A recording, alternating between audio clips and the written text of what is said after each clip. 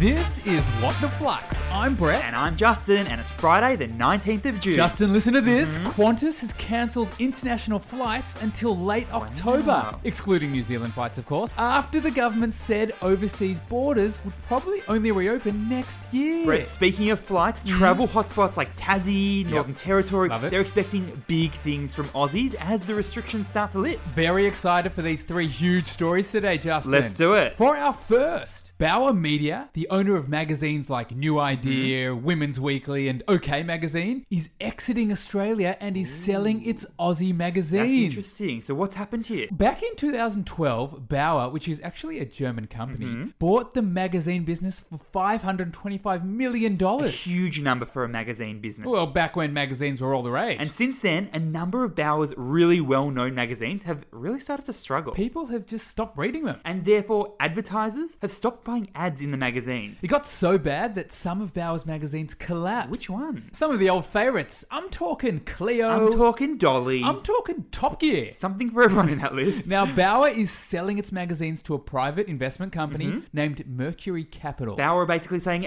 nothing to see here, folks. Just an orderly and hopefully quiet exit out of Australia. So what's the key learning here? Stability at the top of a company's hierarchy is always important. But you could say it has never been more important. Since Bauer bought all of these magazines, it's been through 6 CEOs. Wow. 6! If a company is constantly changing its leadership, it is almost inevitable that the rest of the company will be affected. Loss of focus. Drops in productivity. Employees stashing fruit from the fruit box.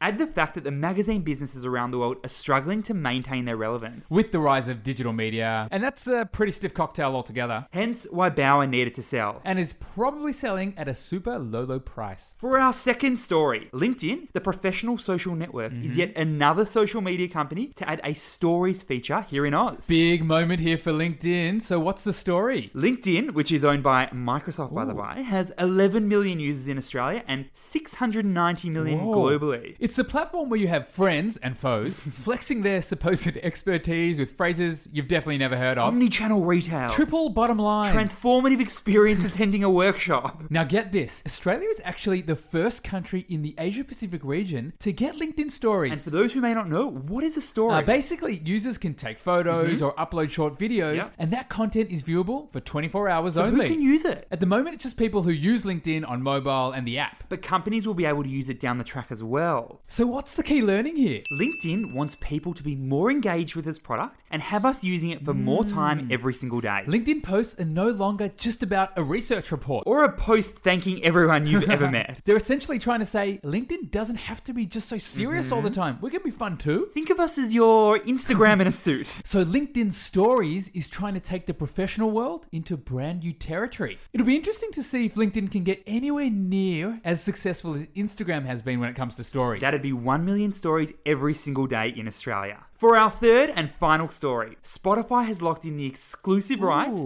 to a new Kim Kardashian West podcast. So, what's the latest with Kimmy K? All right, Brett, this is not your typical stuff from Kimmy K. Her podcast will be connected to the work she's doing on something called the Innocence Project. And what is that? It's actually a not-for-profit organisation that focuses on exonerating wrongfully convicted individuals. So we know Spotify has got KKW, but where's Apple in all of this? We haven't heard a peep from Apple. Apple, which is the #1 platform for podcasts, seems to be losing its market share to Spotify real quick. So what's the key learning here? Spotify is really serious about podcasting. About 19% of Spotify's monthly users listen to podcasts, which is over 50 million people. The hookup between Kimmy K and Spotify is just the latest in Spotify's push to capture more of the podcasting market. Unlike Spotify's purchase of The Ringer podcast, A sports show targeted at males, and The Joe Rogan Experience, a really, really long show also targeted at males, KKW brings a highly engaged female audience to Spotify's podcast. This is Spotify's third gigantic investment in an exclusive podcast just this year. Yep, they've invested more than $600 million on acquiring podcast companies. And that's so Spotify can reduce its reliance on music.